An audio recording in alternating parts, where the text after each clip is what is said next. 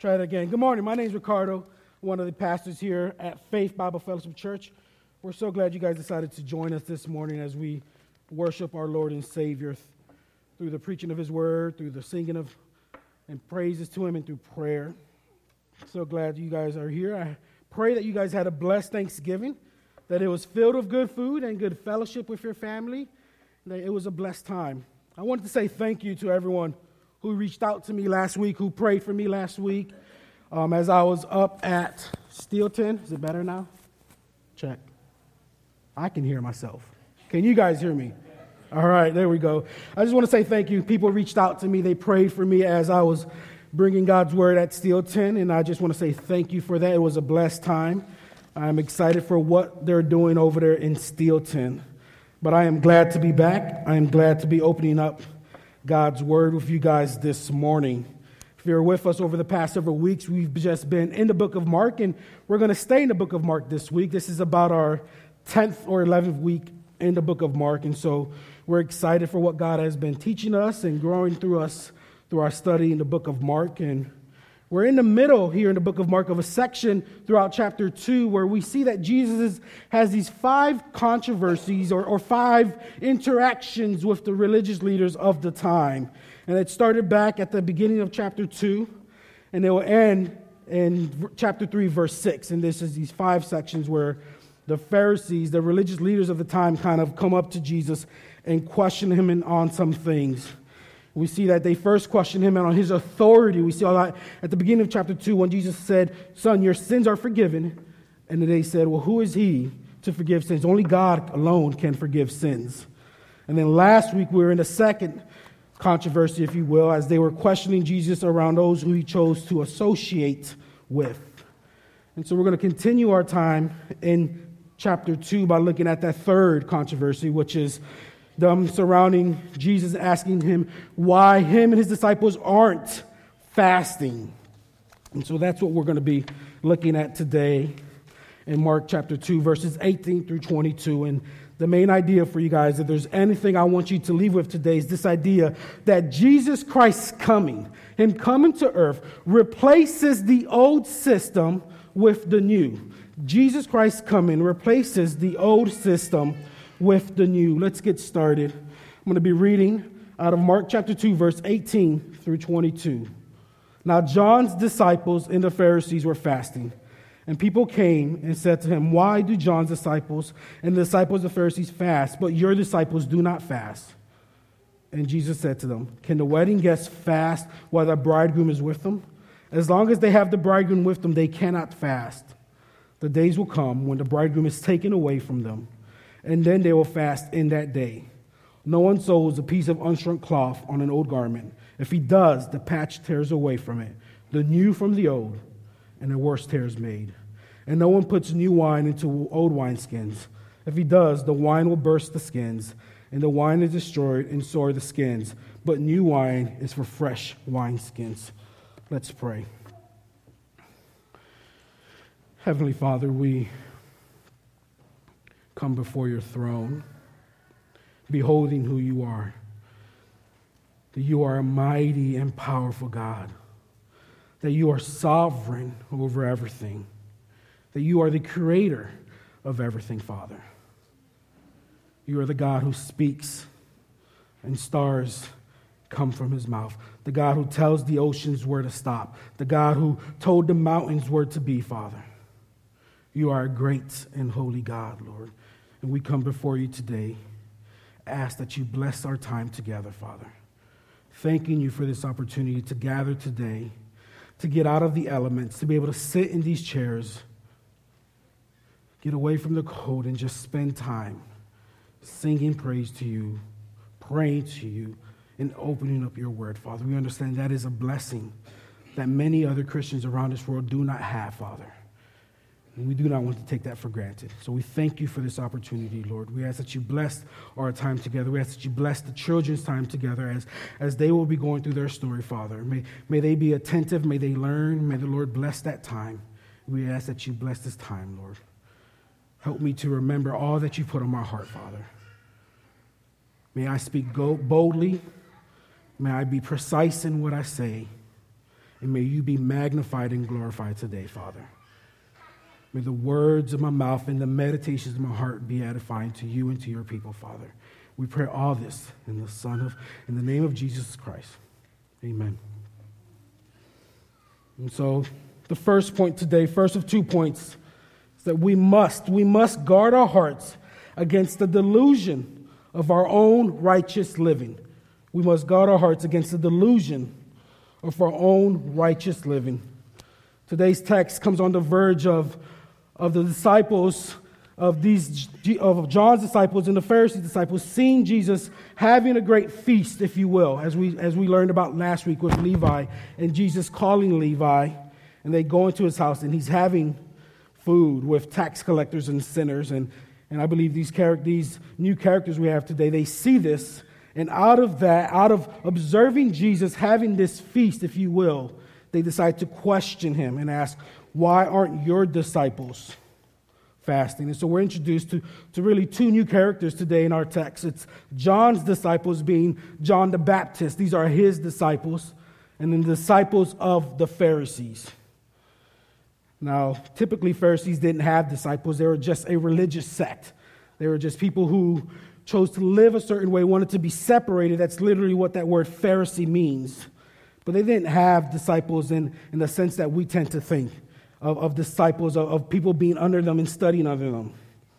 So these are just people who probably were amused or entertained by the idea of what the Pharisees were choosing to live like, who saw their ideals, who saw the way they lived and wanted to replicate that. That's probably what we see here, but it says the disciples of the Pharisees. They weren't real disciples in the sense of Jesus' disciples or disciples of John. These are just people who looked and saw and were interested in what was going on through the Pharisees. And if we know anything about Pharisees, it's this: they like to put this emphasis on religious practice, on living out certain things, if you will. Not necessarily on the heart, but these are things you have to do. They really focus on the external formalities more than on the heart of the situation. They were more concerned with upholding the law than anything else. And we're not told why these two groups are fasting. Simply put, they are fasting. Some commentators believe that John's disciples are fasting because they're still waiting for the Messiah to come, or perhaps in the story timeline, this is after John the Baptist has been arrested or after he's been killed, and so this is why they're fasting. We're not told why. We're just simply told that they are fasting. But if we know anything of the Pharisees, this most likely is one of those times that they added on to the law. We see this in Luke chapter 18, verse 12, where the Pharisee is in the temple and he's praying to God, saying, God, thank you, I'm not like that. I fast twice a week. I pay my alms. I give my tithes. I'm not like that tax collector over there. So from that text, we can see that the Pharisees fasted twice a week. Typically, it was on the second and fifth day, or that would be Mondays or Thursdays. And most likely, this is when the Pharisees fasted. But this wasn't anything that was prescribed by the Bible. This was added by the Pharisees. There's really only one, we see in the New Testament, there's only one, biblically speaking, there's only one day that was mandated to fast in the Old Testament, and that is the Day of Atonement. That is when the high priest would go into the temple, perform his rituals, and seek the atonement for the sins of the people. That's really the only day of fasting that we see talked about in the New Testament that we see occur in the Old Testament. Now, people fasted for several different reasons, but there wasn't really one day that you had to fast. We see that Moses fasted for 40 days as he was preparing to go up to Mount Sinai. People often fasted because they were having times of grief. We see that in 1 Samuel chapter 31, verse 13. Daniel fasted in Daniel 9 and 10 as he's getting ready to interpret these dreams. People often fasted because they were seeking God's favor. We see that in Ezra chapter 8, verse 21 through 23. David does this as he's mourning his son's illness in 2 Samuel 12. As he's finished and he's hoping that his son will be saved, he's decided to fast. Your kids are learning about Mordecai and Esther, and we'll see that they told the nation of Israel to fast while they were in exile, to seek God's protection, to have his safety over them. People fasted for different reasons, but there was no mandated fast like we see on the Day of Atonement. That's really the only one that we see throughout the Bibles. But we see here that the Pharisees and John's disciples, they're fasting. And I say all that to say that they're probably fasting on one of these 2 days that I mentioned. And it's really just for them to feel better about themselves. This isn't something that the Lord commanded of them. It's they were doing this so that they can be separated, so they can feel holier than the rest of the people. That was their whole reason and purpose for doing these 2 fasts that we read about in Luke chapter 18. And so they most likely are fasting on one of these 2 extra biblical practices, if you will. It's for their own personal, self-righteous reason that they're fasting. Not out of any love or devotion to God. It's because they wanted to feel better about themselves. And so they're living in this delusion that if I do this, all will be right. If I do this, I'm definitely better than the next person. And they're living in their own lie. They wanted to look better, their man, and they're missing the fact that the Messiah is right there in front of them. And so they took notice, as we see in verse 18, that Jesus wasn't fasting, that his disciples weren't fasting. And they asked Jesus, why? Why are they not fasting?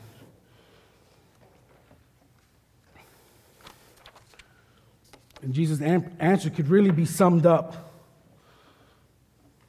in a couple words. He simply says, this isn't the time to fast. He goes on in verse 19. Can the wedding guests fast while the bridegroom is with them? As long as they have the bridegroom with them, they cannot fast. The days will come when the bridegroom is taken away from them, and then they will fast in that day. Jesus doesn't simply answer the question. He essentially flips the question. He's asking them, why are you fasting? This isn't a time to fast. This is a time to rejoice. That's what weddings were known for. And like I said earlier, as fastings, they typically happen when people were mourning, when people were repenting. They had certain reasons. And Jesus is saying, you're so caught up in your own delusion of righteous living, what you think is the way to live, that you're missing the bigger picture. The Messiah is here. I am with them. The one who has been promised all throughout the Old Testament, the one who the prophets spoke about, is finally here, and you're worried about your own righteous standards by which you think is the right way to live. And so don't miss the point here. When Jesus calls himself the bridegroom, he is to some extent pointing to his divinity. There is really nowhere in the Old Testament where you see the prophets talk about the Messiah as the bridegroom. That distinction is left for God.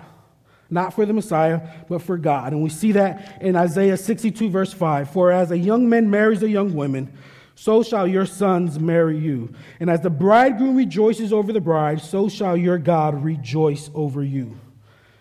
Subtly, Jesus is saying, I'm God. I am the Son of God. He is here. The Messiah has come.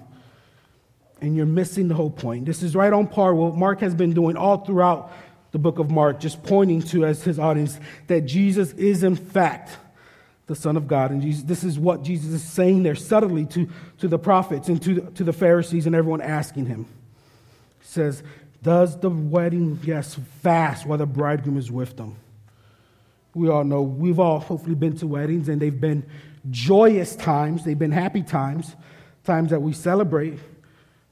I hope you haven't been to a wedding where that didn't happen. I was a part of one wedding at one point where it was very, very subtle that the groom's family did not like the bride. They made it known. They weren't happy. There was no smiling. In fact, they decided they were going to, the groom's party decided they were going to sit on the dance floor and kind of just make side comments as everyone is trying to have a good time. And it made for a really awkward celebration. And that's what we see here. Jesus saying this isn't a time to mourn. This is like if there is a wedding going on and the bridegroom is here, we are to rejoice, we are to celebrate, we are to have joy on this time. During Israel, the weddings lasted 7 days. Trust me, no one wanted to be fasting during that time. As a matter of fact, the rabbis actually forbid fasting during times of celebration, during times that were supposed to be joyous. And so Jesus is saying, but you, during this joyous time, decide you're going to fast. Saying, I'm the Messiah. The time is now for us to rejoice and be glad in all that God was doing. They're missing the picture. They're hearing about, they're seeing all the miracles be performed by Jesus. And they're more concerned with their own standards than praising God. And then Jesus also replies in verse 20, the days will come when the bridegroom is taken away from them, and then they will fast in that day. Jesus doesn't put an end to fasting. He doesn't say you don't have to fast anymore. He's just saying the time is not now. We know that. We know that in Matthew chapter 6, verse 12, Jesus tells us how to fast. And when you fast, do not look gloomy like the hypocrites, for they disfigure their faces that their fasting may be seen by others. Truly I say to you, they have received their reward. But when you fast, anoint your head and wash your face, that your fasting may not be seen by others, but by your Father who is in secret. And your Father who is in secret will reward you. It's the complete opposite of what the Pharisees are doing here. Jesus says, don't let anyone else know you're fasting. The Pharisees want people to know they are fasting. Jesus says, keep it a secret. The Pharisees are out there letting it known. We're fasting. They were so caught up in their own religious living, their own rituals, their own tradition, that they're missing what God is doing. As I said, they were seeing miracles. Paralytics were getting up and walking. People with leprosy were being healed. And yet they see this. And as we read in Mark chapter 3, verse 22, they decide to attribute this to Satan instead of to God. They see Jesus performing these miracles. They see him healing people, and they said that must be of Satan. They're refusing to accept the fact. They're so caught up in their own way of living that they can't even see what God is doing at the time. They rather attribute it to Satan than say maybe it's time for us to check ourselves. Maybe it's time for us to change things a bit. They were so worried with keeping the law that they were missing their opportunity to be freed from it. Can the same be told of us? How many times have we missed on God's wonderful mercy and grace because we're so caught up with our own religious delusion that we are doing something for ourselves rather than giving it up to God? How often do we miss on His grace because of standards that perhaps we put on ourselves or because of someone put on us, but not any standard that God has put on us? We're told in Lamentations 3:23 that His mercies never come to an end, that they are new every morning. And if we don't give our lives to Him and get rid of all those extra things that we bring to the table, we miss out on what it means to experience that each and every day. That God's mercies are new, that His grace endures, that no matter what you think you did, it's never greater than God's mercy and grace for your life.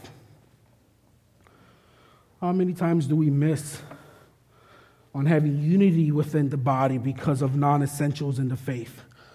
How many times do we miss on unity and fellowship with one another because of things that we think are important, where perhaps there is liberty and we decide we want to draw a line in the sand? We have to watch ourselves and guard our hearts against our own delusion of what we believe is righteous or what we believe is religious, and give it up and understand that Jesus has brought a new way of life. He has given us a new heart where we can give those things up and experience salvation experience freedom in Christ and Christ alone. How oftentimes do we more resemble the Pharisees than anyone else in our lives? A second point. Jesus came to replace the old religious system with the new way of life. Jesus came to replace the old religious system with a new way of life. He's ushering in this new age where we no longer have to rely on our own capabilities. We don't have to depend on whether we get up every morning and do what we think is necessary for our faith, but we just have to rely on what Christ has done for us on the cross. And once we do that, it's a new heart and a new relationship. We see this. He's saying, I have come to replace the old with the new. And then the last two analogies that he gives us in verse 21 and 22. He says, no one sews a piece of unshrunk cloth on an old garment. If he does, the patch tears away from it, the new from the old, and a worse tear is made. And no one puts a new wine into old wineskins. If he does, the wine will burst the skins, and the wine is destroyed, and so are the skins. But new wine is for fresh wineskins.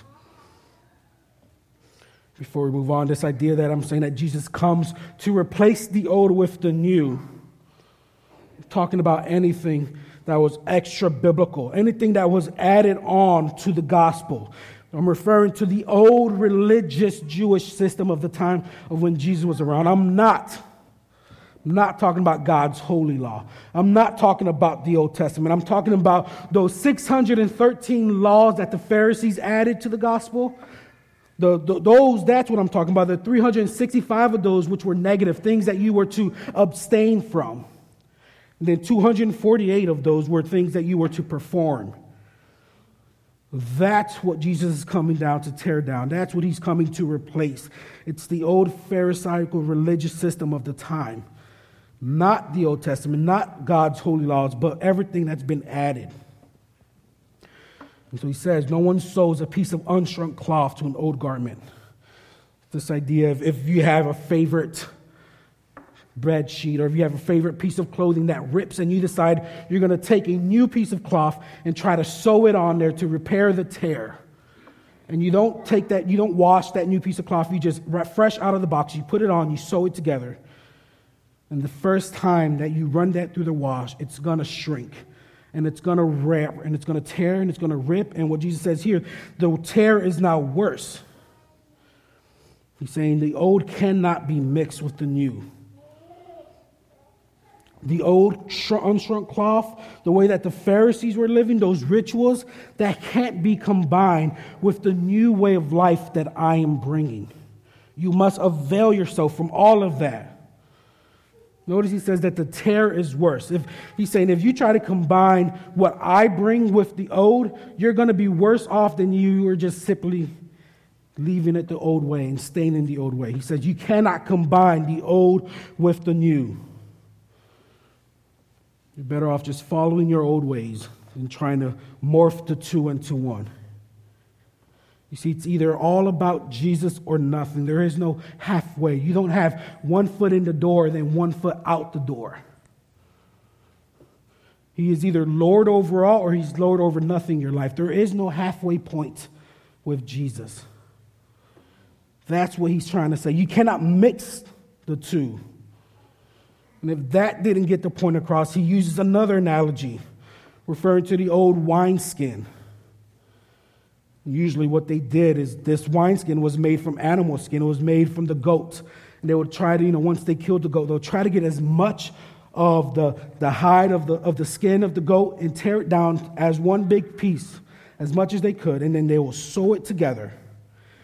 And the end product is this pouch-looking thing. And inside that, they'll put the wine, and they'll allow the wine to ferment.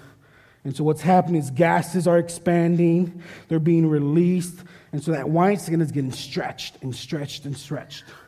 And then they were able, after a couple months, have the wine, and then if they were to put new wine into that old used wineskin, the same thing is going to happen. Eventually what's going to happen is it's going to just get so old, it's going to get so filled and tear up. And Jesus says here, the wine is going to fall, and you're going to lose all your wine, and then you're out of old wineskin. Same thing, you cannot mix the old with the new. If you try to mix with the old with the new that Jesus brings, then you don't have Jesus. It's that simple. You can't keep your old way of living, your old lifestyle that was counter to the way that God is calling you to live. You can't keep that and call yourself a Christian. You have to be willing to give it all up. He says the new wineskin is for the new wine is for fresh wineskins. You must be willing to give your old. Jesus did not come to mix things. He didn't come to preserve the old way of life. He came to get rid of it. He came to abolish it. And if you try to bring the two together, as Paul says in Galatians 5:4, then what you've done is you severed yourself from Christ. If you look to be justified by anything else outside of Christ, then you are essentially renouncing God's grace. Because then you are no longer relying on it. You're relying on something that you think you can bring to the table. The old wineskin cannot be mixed with the new. It will burst. The new way of life that Jesus brings cannot be mixed with the old, or else it will burst.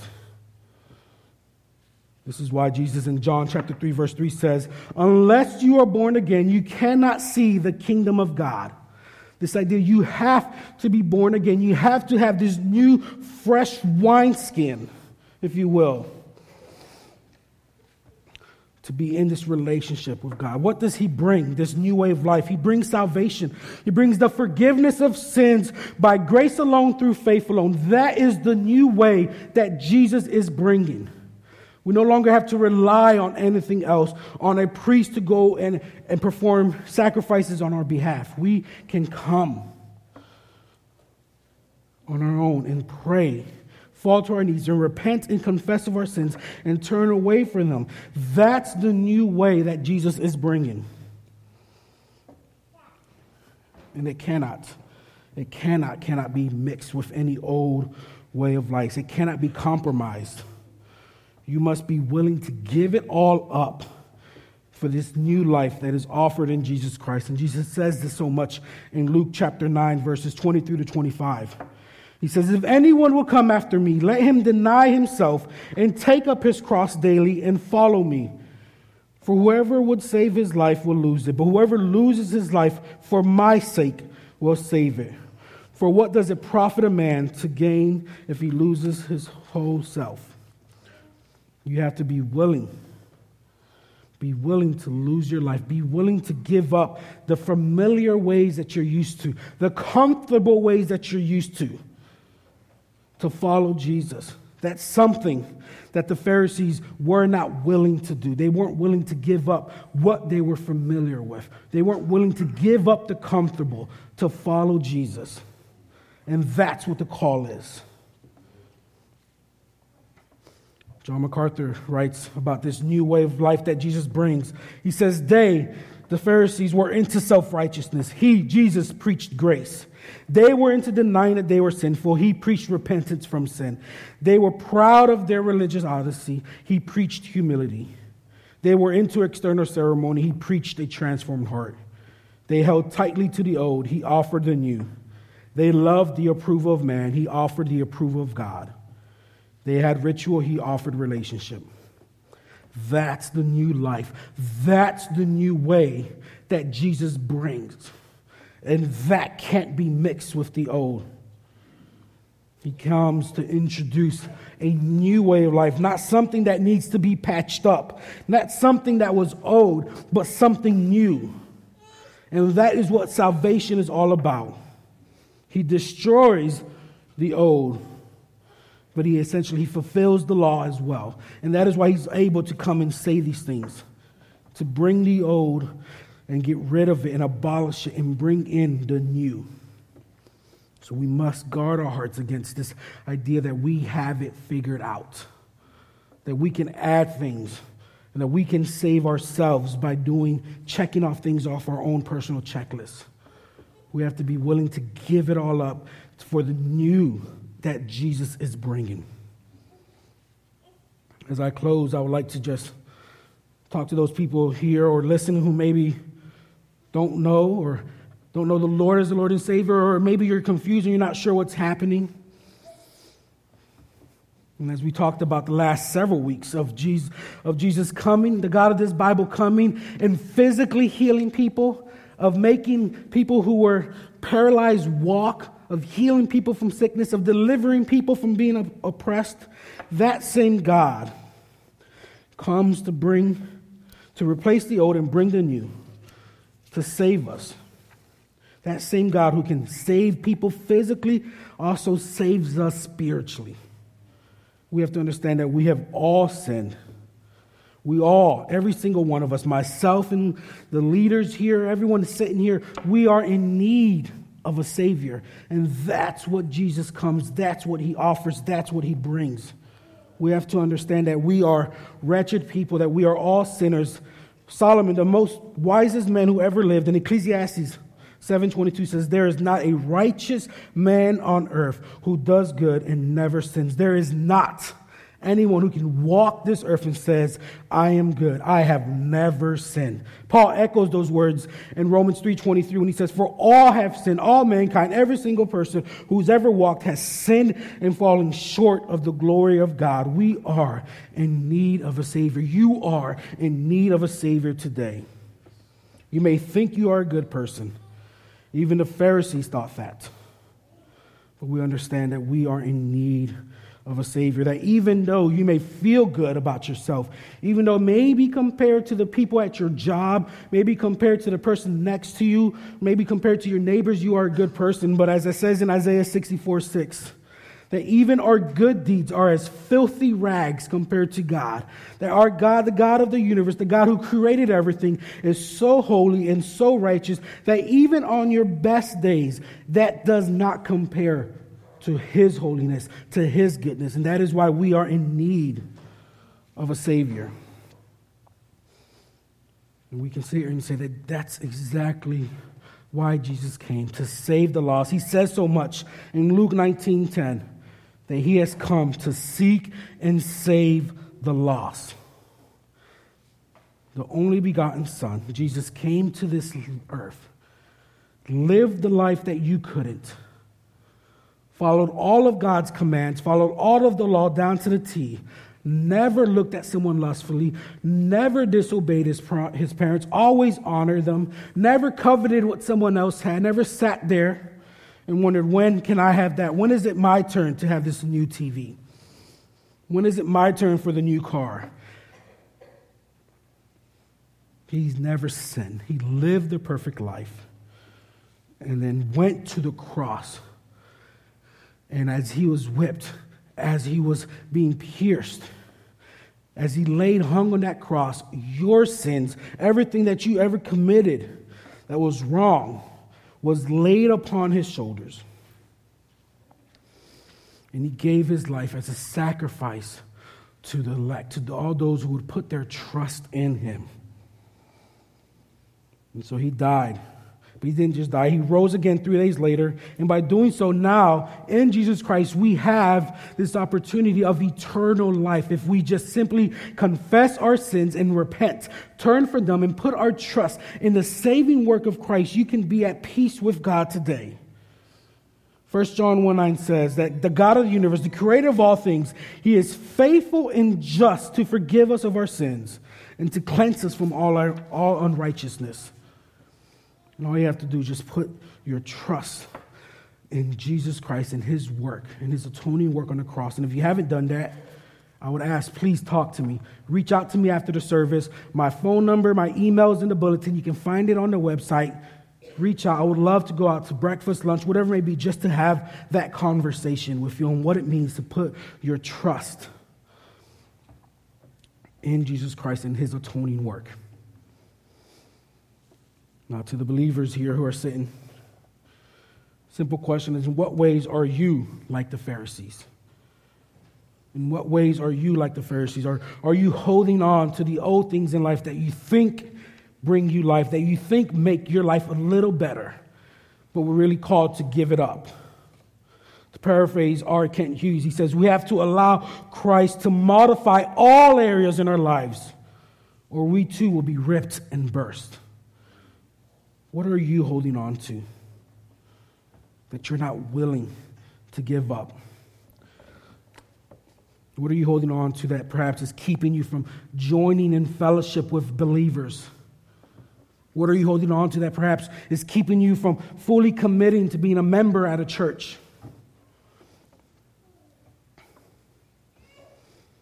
The Pharisees oftentimes drew lines where they weren't needed. Are we doing the same thing? Are we letting our personal preference take precedent over what Jesus Christ has done? Understand, He's come to give us new life, to regenerate us, not to improve us, but to make us new. That is why Jesus came. So what are you holding on to that's keeping you from experiencing that mercy each and every morning? Ask yourself that and pray and repent and turn from God and join in fellowship with Him. Let's pray. Heavenly Father, Lord, we come before you and we thank you for this new way of life that your Son brings. That we have this opportunity to just come before you each and every morning and pray and repent and turn from our sins and know, because of what Christ has done, that we are forgiven. Lord, as we go about the rest of this day, as we take time to see and evaluate our lives, to see where perhaps we're falling short, where we are more like the Pharisees than we are as free Christians in Christ. May you reveal those areas to us. May we turn to you, not to our own understanding, not to our own idea of what it means to be a Christian, but turn to you and give our life fully to you, not hold on to anything, Father. Help us to embrace the new that you have brought. Lord, as we go about the rest of this day, as we go home, keep us safe on the roads. As we spend time with family and friends, help us to be reminded of your mercy and grace over our lives, Father. We pray all this in your Son's beautiful name. And his people said, amen.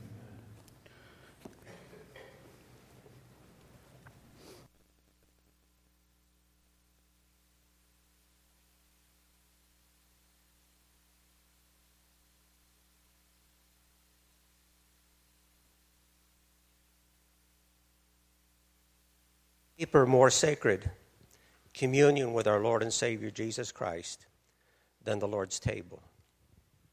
This is why only those who are his disciples are invited to partake. We share the bread and the cup with our brothers and sisters in Christ in remembrance of the sacrifice that he made to purchase